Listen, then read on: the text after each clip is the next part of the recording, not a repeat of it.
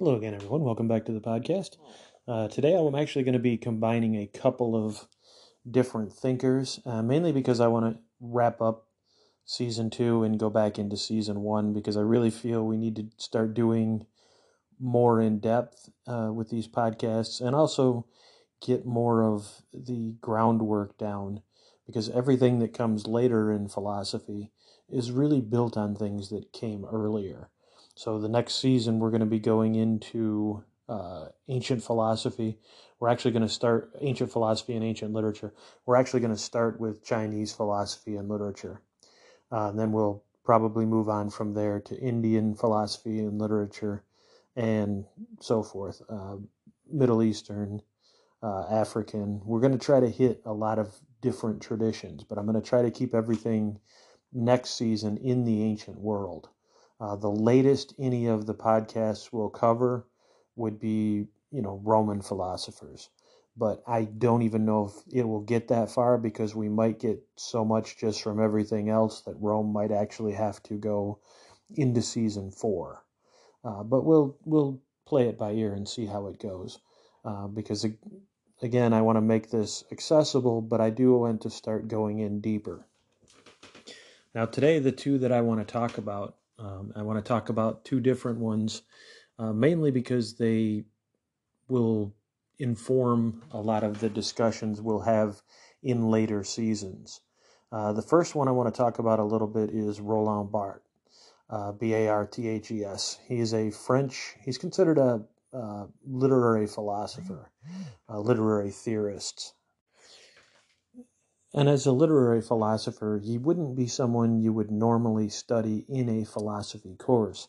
But one of the things about the 20th century, and one of the things about the way I've always studied philosophy and literature, is as I've said before, I've never seen them as separate disciplines completely. Yes, they have different levels of focus, different methodologies, but they're still both an analysis of the world, just from different perspectives and everything about the world. Relationships, how we know what we know, what's true. All of these things are issues to both philosophy and literature. And so you will see me blending them a lot. I have in the past, and I will continue to.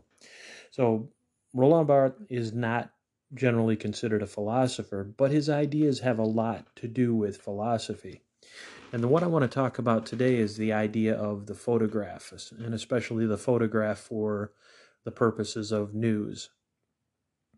Now, when you have a photograph, he talks about the fact that there's denotative meaning and connotative meaning. And connotation and denotation really you have with just about anything you're trying to interpret.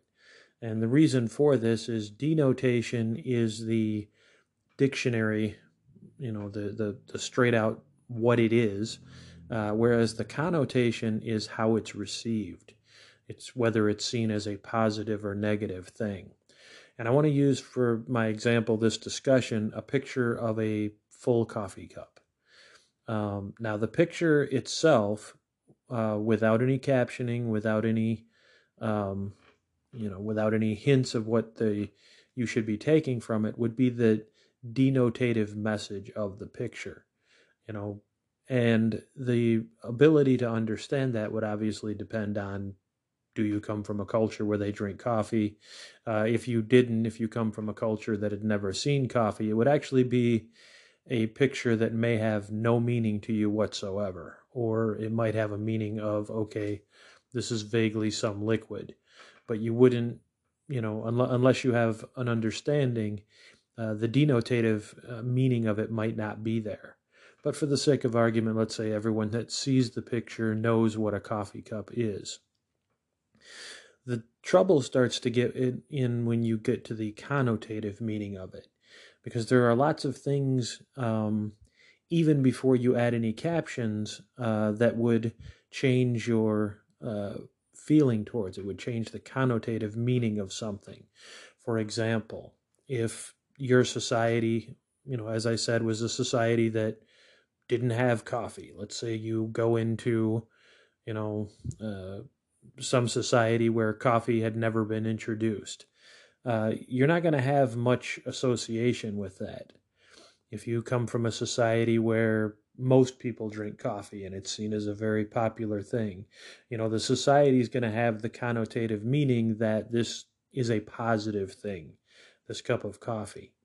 Now, you're also going to have, a step down from that, your immediate group. How do they feel about it? Maybe you're the member of a coffee drinkers club, or maybe you're the member of a we hate coffee club, we're the tea drinkers. So this is also going to, on another level, give you the connotative meaning that you're going to get from looking at that picture. And then you jump down to the personal level.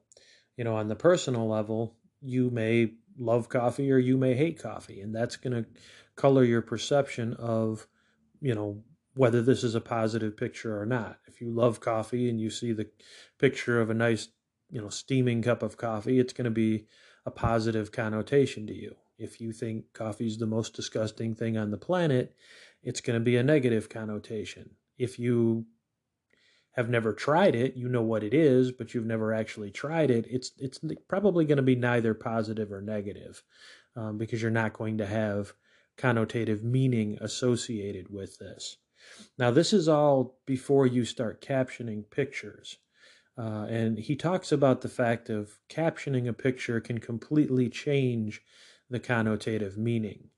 While the cup of coffee is still the denotative meaning of a cup of coffee, you might have the caption with the cup of coffee, the perfect start to your day.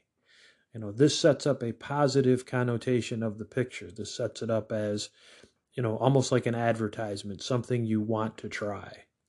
Or you might see an article or see a caption on the picture that says, is your morning routine trying to kill you? Or is this,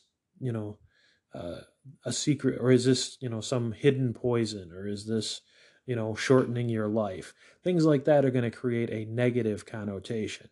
Now, you may, go along with that and be swayed by that, or you may rebel against that.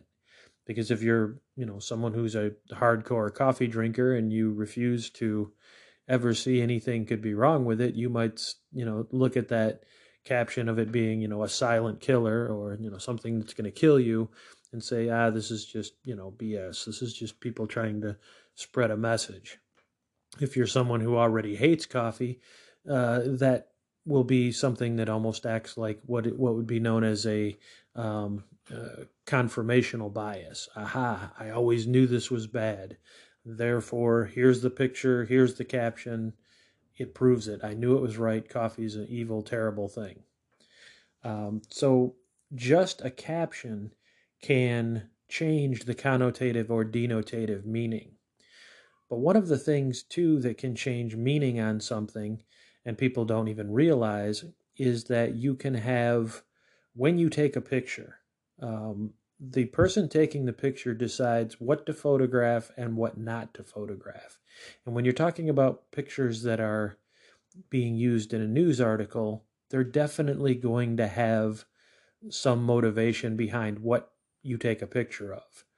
For example, if you're taking a picture from a battlefield, you're probably not going to take a picture of the flowers and, the pretty sunset that's going on, because while that's part of the scene, while that's within the scene, that's not the meaning you're trying to convey. You're probably going to take pictures of, bomb craters, or possibly people who have been killed, or, heavy equipment like tanks or planes that have been destroyed.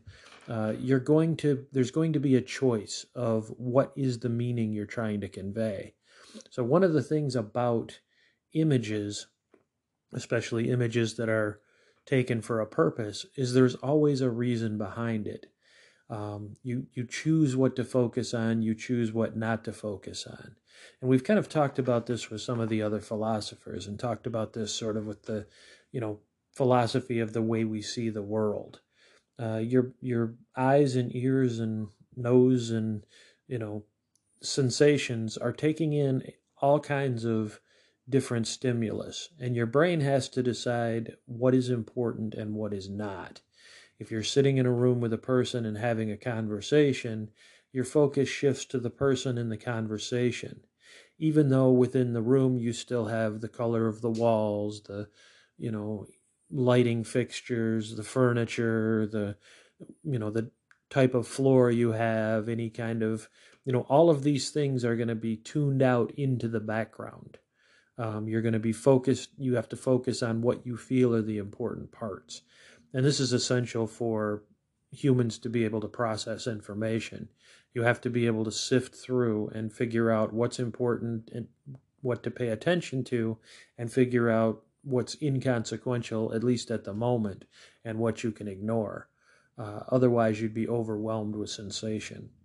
So just the act of taking a picture, especially if you're using it in news or you're using it in advertising or anything like that, there's always going to be a focus from the start that is going to guide you towards what connotation you should be getting out of it by what they take. And again, then you throw captions on there, that's also going to change it. Also using different filters. If you take the picture going back to the cup of coffee and you have, brightly lit and nice vibrant colors in the background, and, you convey a more positive connotation. If you have it, dark and everything seems kind of ominous, you have things in the background that vaguely give you the feeling of death or isolation, then you're going to change the connotation of that picture to something negative. And the reason that this becomes popular is that, or I should say not popular, the reason that this is important, according to Barth, is we have to make decisions about everything we come in contact, because everything really is a type of text. And if it's, a type of text, that means there's some kind of meaning underneath it. And this is one of the things that he was going for. This people can see easily when you're talking about a work of literature or a film or a song, but, Barth puts this to things like wrestling, a wrestling match, professional wrestling. He puts it to all different types of human activities, and he talks about how they create a text. In the example of the wrestling match, he talks about you have, on the surface, you have the two guys wrestling or two women wrestling, but they always have personas they're representing. You have one that's the force of good, one that's the force of evil, and you have this almost symbolic clash between good and evil. And ultimately, the evil should be overthrown and the good guy should win. People would think of this, on first glance as, well, that's kind of ridiculous, and, reading things into it, it's not. But if you were to do that same thing and talk about ancient Greek theater, people would see how that's true. Well, there's really, just a level of stylistic level difference between theater and something like a wrestling match. They're both scripted. Wrestling matches are not like other sports contests where you have, your athletes go in there and whoever happens to be the best or the best that day wins the match. Wrestling is very much something that is scripted, which means it's very much conveying all of these different messages. And like ancient Greek theater, one of the things that the spectators get out of it is you get to see the clash between good and evil, and you get the reaffirmation that good is going to win. Now, with wrestling now, when he was writing, this was the earlier days of wrestling, now they tend to have much longer narratives that play out over months or even years sometimes. And, it becomes just the same thing, but a much more lengthy narrative. Almost like a soap opera of sport is what it becomes. So keeping in mind of thinking of everything as text, this is something I've been doing in these in this course, talking about the different types of literature.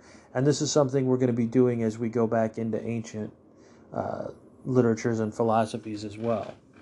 Now, one of the things I'm going to tell you right off the bat is that what I get out of these things and what you get out of these things and what everyone gets out of it when you read ancient philosophy or ancient literature is not going to be precisely what people of the time got out of it.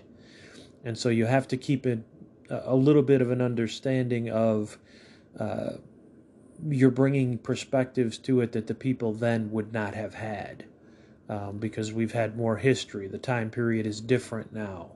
And, this is another thing that Barth talks about in his essay, The Death of the Author, where you have the author is the physical person that wrote the work, but you can't always just assume that what that physical person said the work means is what it means. In fact, once the physical person that writes the work or produces the work is done, and that work goes out into the world, it becomes something else completely. And part of that is sort of building on this idea that, you may have an author intention of one thing, but what the audience brings to it may be completely different. And for some people, this may cause a little bit of resistance and say, well, you're going against the wishes of the author. But in truth, this is why things that were written decades ago, hundreds of years ago, thousands of years ago, can still be read and be relevant. If they can only have the narrow, specific meaning that the author had in mind when he or she wrote it, or when he or she produced the work, then it's going to be something that can only reach a limited audience and will have a very short shelf life. People might read it out of curiosity, but it's not going to be something that will necessarily, 200, 300, 500 years later, 1,000 years later, somebody can read it or watch it and get, an experience that's meaningful to them. So Barth kind of removes the author from the equation. The physical person does not sum up what the work is. The work is something different than the person who produced it. And another way you can think about it is when you read a work, the narrator and the author are never 100% the same person, and sometimes they're not even close to the same person. Sometimes the author uses the narrator, which is the voice telling the story. The narrator may be someone that the author despises. The narrator may be, of a different gender, of a different religious, ethnic group, of a different time period. When J.R.R. Tolkien wrote Lord of the Rings, he wasn't living in Middle Earth and, the time of wizards and orcs and all of these things. Those are things that the narrator knows, things that the narrator is describing and experiencing. Tolkien is the physical human being who wrote this stuff down. And so there is a difference between the two.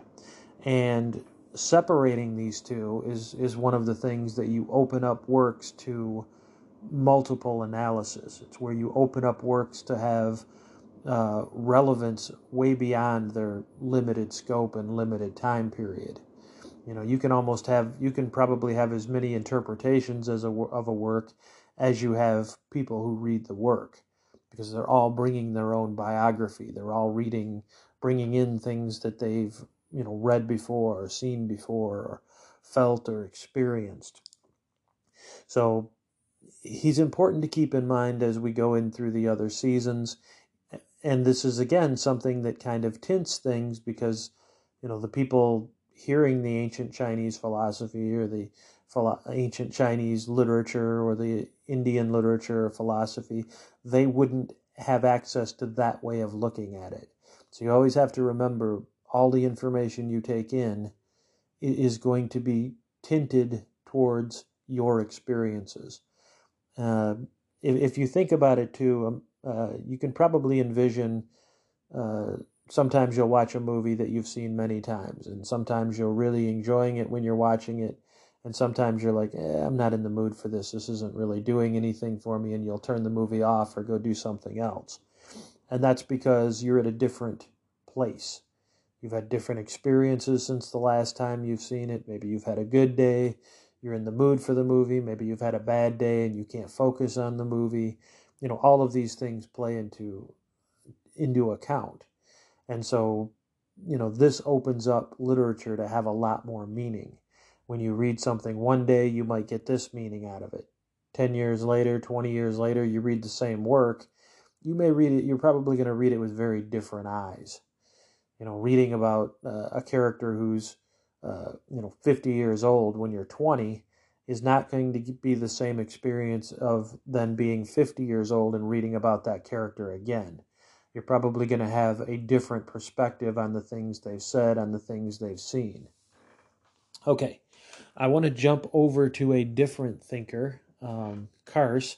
Kars wrote a book called Finite and Infinite Games, and it deals with game theory. Now, if you look up game theory, a lot of it has to do with, a lot of what you'll find is talking about how to make video games and things like that. And that is a part of what he's talking about, but he's talking about game theory as it applies to life in general. And he distinguishes between two different kinds of games. There are finite games which have definite boundaries, both in time, both in space. They have rules that are agreed upon by both parties. Both parties agree to play. And the goal of a finite game is to win the game. That's why you're playing. You put one team or one individual against another, and you see who wins the game. So it's something that is set up to have a winner. It's set up within specific boundaries, and the game is over when both sides have agreed on who is the winner. Kars talks about the fact that you can't have a winner if the players don't agree on the outcome. You have something that's up in the air.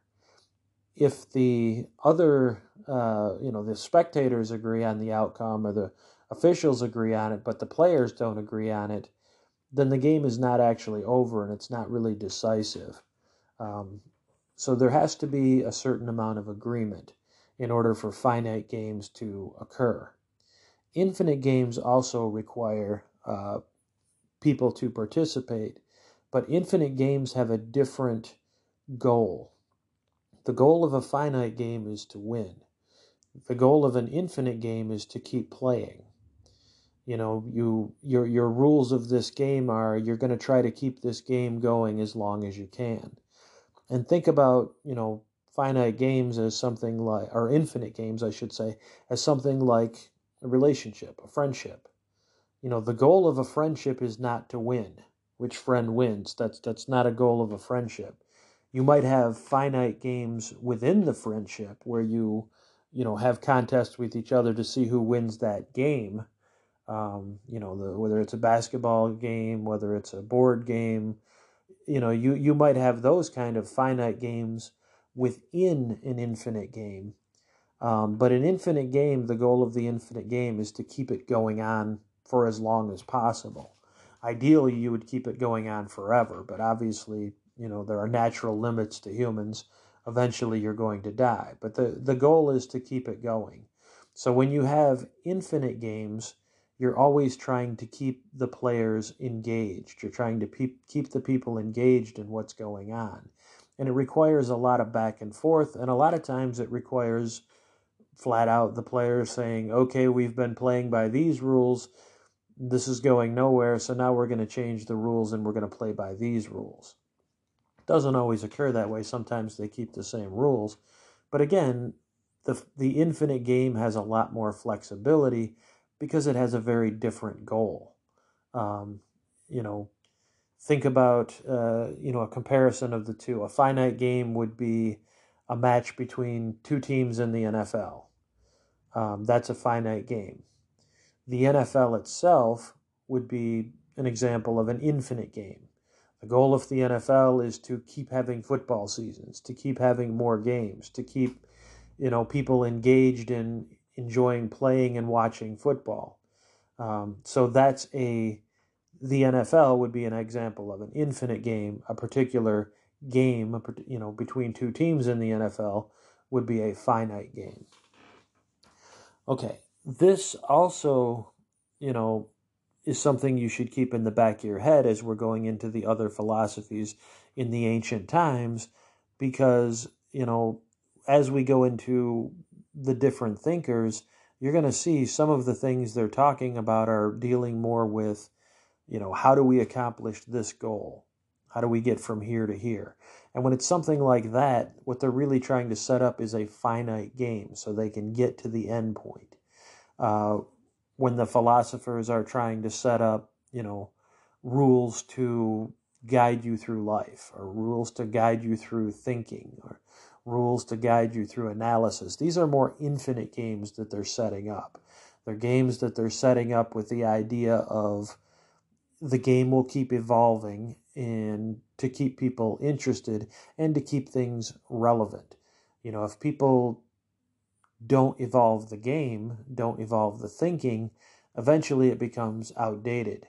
If your game is to, keep stagecoaches going, well, technology develops beyond stagecoaches to where you've got cars, where you've got planes, where you've got helicopters, and, trains. And now, the stagecoach game is not going to keep going. That was what started out as an infinite game, but because of circumstances, because of time, because of technology, that game changes. So I'm going to break off from there for this season. And like I said, next season I am going to go into ancient Chinese and philosophy and literature first, and we're going to move around the ancient traditions from there.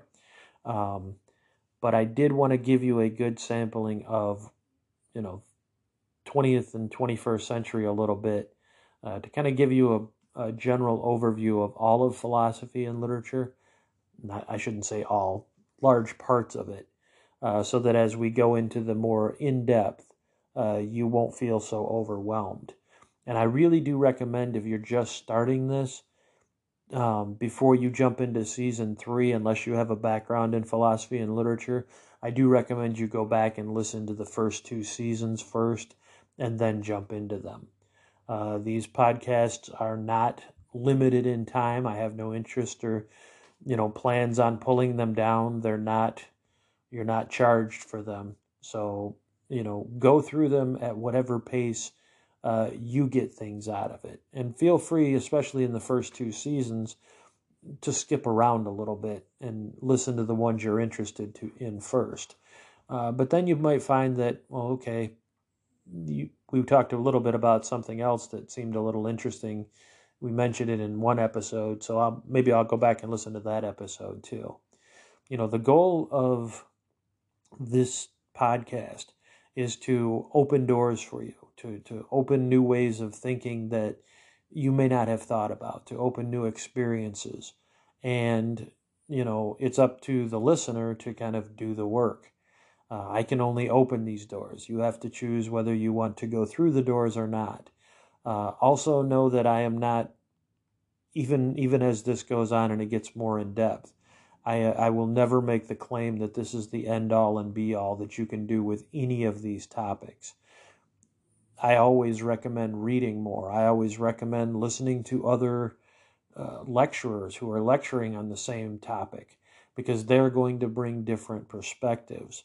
And this episode that I just did, that's part of what I was trying to get at also, is that you are getting philosophy and literature through the lens that I've experienced it, through the things I've seen. That doesn't completely explain the fields. No one person could ever do that. Anybody that thinks they know everything about even one particular field is either a liar or a fool. There's always more to know. Things move on. Different experiences will open new doors for it. So really, as you're going through these and listening to them, think about the fact that this is what we're doing here. We're opening doors, getting, expanding you into ideas that you may not have been exposed to. And you're not going to like all of the ideas. I don't like all of the ideas. I think some of the philosophers and writers are way off base. And there's nothing wrong with that. This isn't something where, like a religion where I'm saying you have to accept all of this on faith and you have to believe all of this is 100% true. Because when you get into philosophy and literature, you're going to find there's going to be people you agree with a lot and people you disagree with a lot. And the people that you agree with, you're still going to have points within them that you're going to say, yeah, but that point over there, I don't quite buy that. And people you disagree with, you might find a point that you say, overall, I think their analysis is way off, but this one particular point really does seem to be, correct, seems to be on point. So, okay. I hope all of you are doing well. I hope all of you are staying safe. I look forward to starting season 3 and jumping into some more ancient philosophy and ancient literature. And most of the ancient literature will be poetry because prose is a fairly new invention in the world of literature. Okay, everybody have a good night.